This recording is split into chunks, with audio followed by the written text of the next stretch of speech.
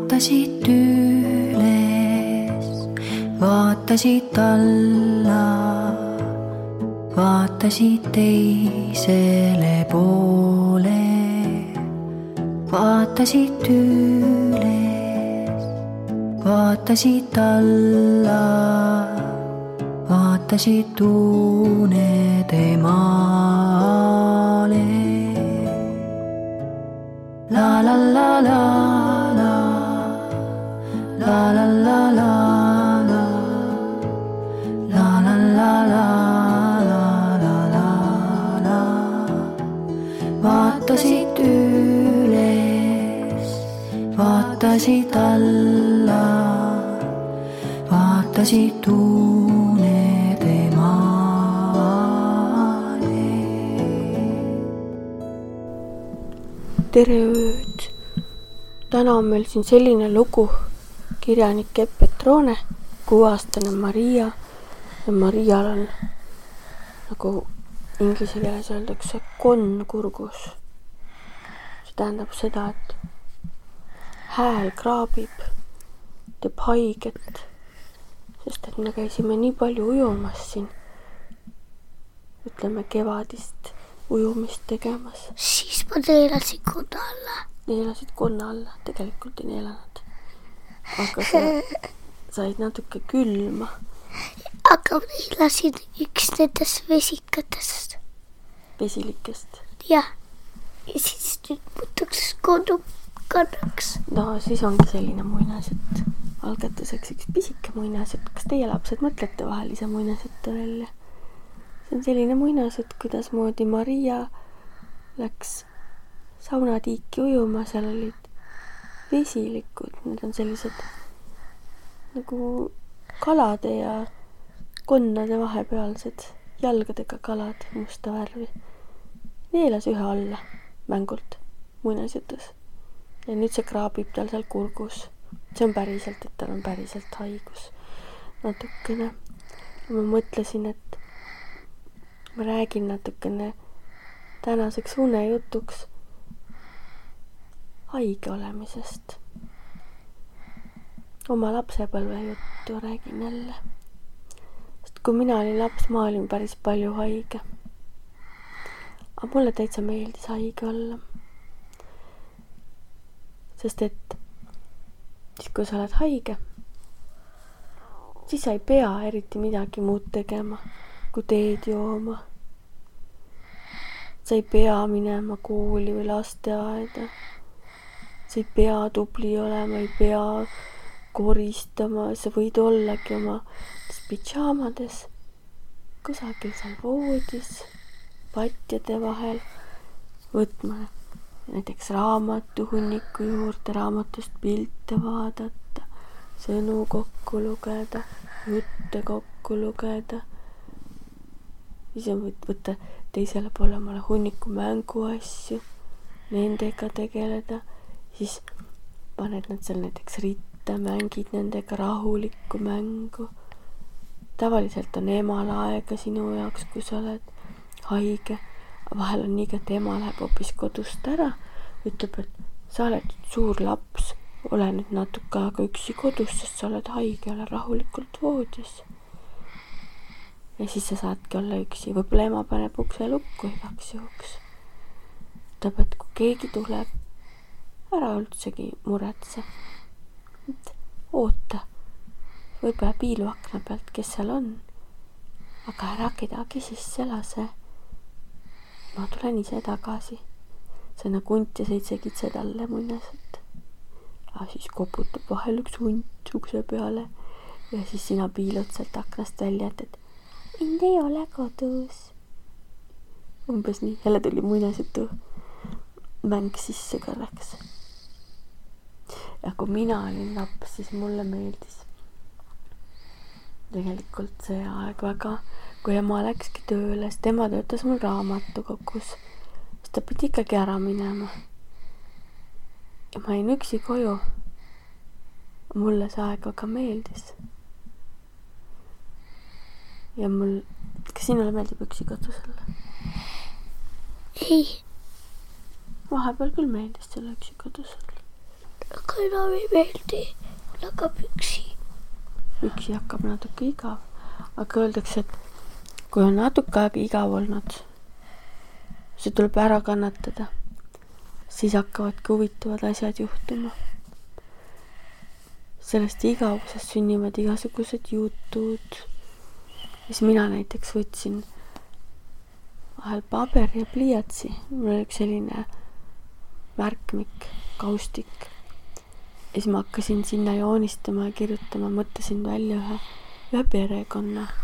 Et kõige esimesele pildile ma joonistasin selle perekonna kodu väljast poolt maja ja siis hakkasin igale pildile joonistama tubasid.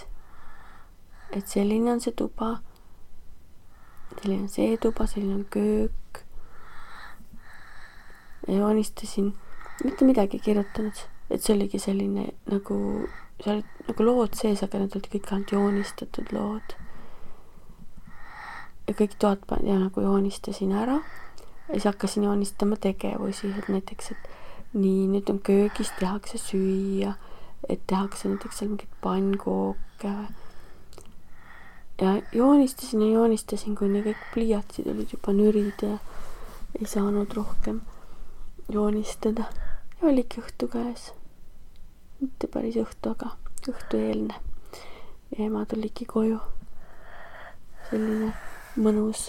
Ja kui mul poleks algul igav olnud, siis mul ei olekski sellist mõtet pähe tulnud, et niimoodi võiks teha. Ja siis oli selleks ajaks oli kõht juba ka tühjaks läinud ja siis üks asi, mis mulle meeldis ka teha, et meil oli kokaraamatud köögis, tõin köögist kokaraamatud, vaatasin pilte, tegin plaane, et mis süüa võiks teha. Sest vanasti olid ka vana aja söögid, mida siis millegipärast on selline komme, et kui keegi on haige, siis tasub teha kanasuppi. Ja siis hakkasid teadlased uurima ja ütlesid, et aga kanasupis, siis kui sinna on pandud porgandeid ja ingverit ja sibulat ja selliseid tähtsaid asju. Seal on päriselt ka sellised ained sees, mis teevad tervemaks. Ja siis tegimegi näiteks kanasuppi.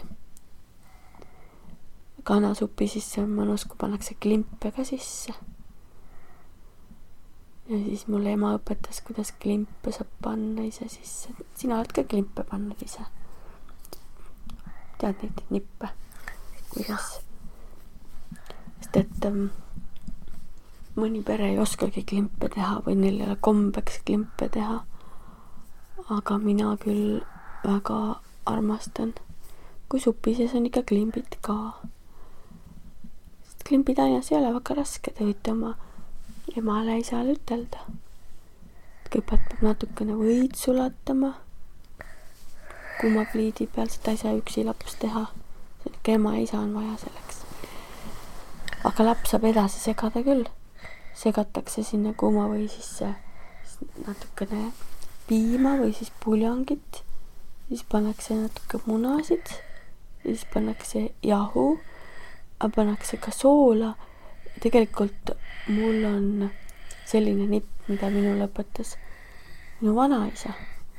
Ükskord vanaisa tuli külla, me tegime klimbisuppi ja ütles, et õiged klimbid tulevad siis, kui paned soola ja suhkrut täpselt ühe palju. Et paned näpuga soola ja siis täpselt sama moodi raputad suhkrut ka sisse. Et siis nad ongi sellised, et nad ei ole magusad. Nad on ikka nagu soolased, aga neil on selline magusa kõrvalmaik tunda. Ja siis tuleb see klimbid ainas kõik ära segada. Ja siis see tainast peab olema üsna paks. Ja siis ongi selline amet, mida saab laps ka teha. Aga peab olema hästi ettevaatlik, et ennast ära ei kõrvata. Et ütleme, kujutad ette, et seal on nüüd see pott. Poti sees on supp. Supp on peaaegu valmis. Supp keeb seal. Kuum, muliseb. Ja oletame, et su ema on pannud sind seal kusagil sinna tooliga, kuidagi sinna pliidi juurde, võib-olla on selline väike pink, et seal täpselt õiges kõrguses. Ja siis annab ema sulle väikese teelusika, see on see väiksemat sorti lusikas, on teelusikas või magustoidulusikas öeldakse ka. Ja nüüd on see nipp, et see lusikas peab olema natukene märg. Sa võidki näiteks kanasupi sisse panna, et ta märjaks saaks. Või on näiteks kraanikausi alt läbi lastud, vee alt läbi lastud. Ja siis võtad sa selle lusikaga, võtad ühe lusikatäie klimbi tainast ja paned selle ettevaatlikult supi sisse. Hoiad ikka varrest kinni ja hoiad ja loed 1, 2, 3. Ja kuna see lusikas oli märg, siis see klimbi tainas laseb ise ennast selle lusika küljest lahti ja muutub klimbiks. Esimene klimp on prooviklimp. Siis peab vaatama, kas tast ikka saab hea klimp. Kui see tainas on näiteks liiga vedel, siis ta ei jää hästi kinni üheks klimbiks, vaid muutub hoopiski sellisteks pisikesteks klimbitükikesteks. Selle kohta saab öelda helves klimbid. Aga tavaliselt inimesed tahavad ikka selliseid suuremaid.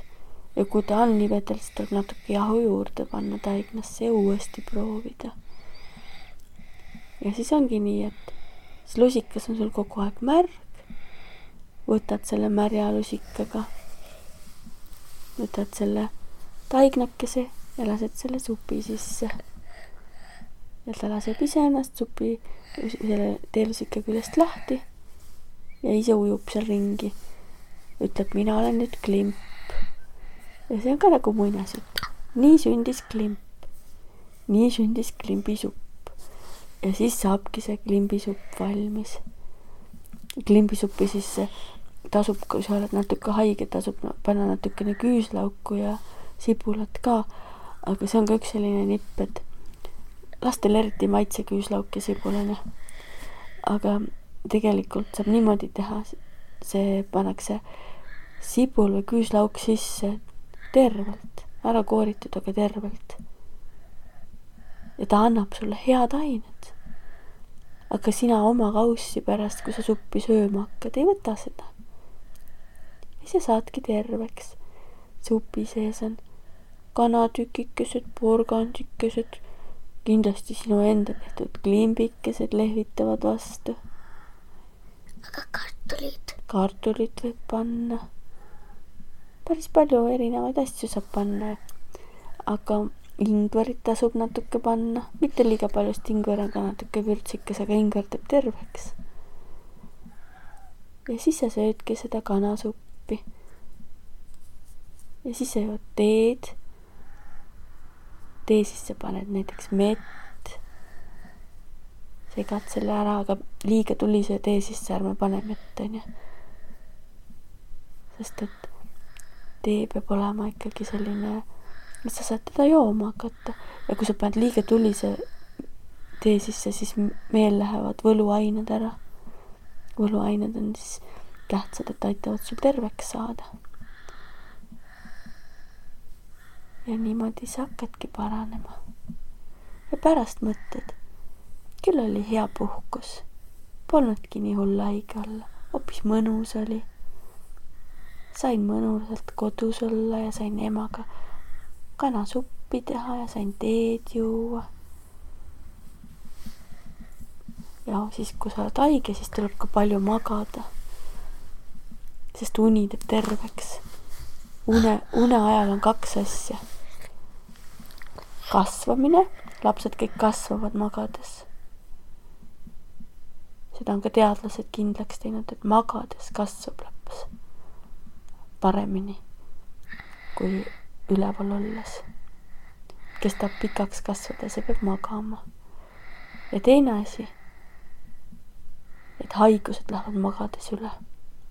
Sest kehal on aega koristada ja parandada ennast. Nii et paneme need silmad kinni. Hakkame kasvama ja koristama oma keha. Sellel ajal toimuvad imelised asjad, siis kui ütleme, vaim läheb unenäkude maale, aga keha on väga rahul, et ta magada saab. Head ööd sulle!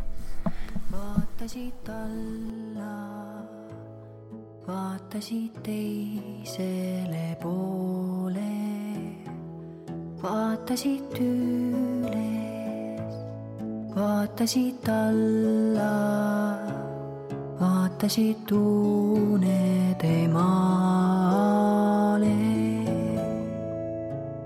La la la la la, la la la la la, la la la la la la la la. Vaatasid üles, vaatasid alla, vaatasid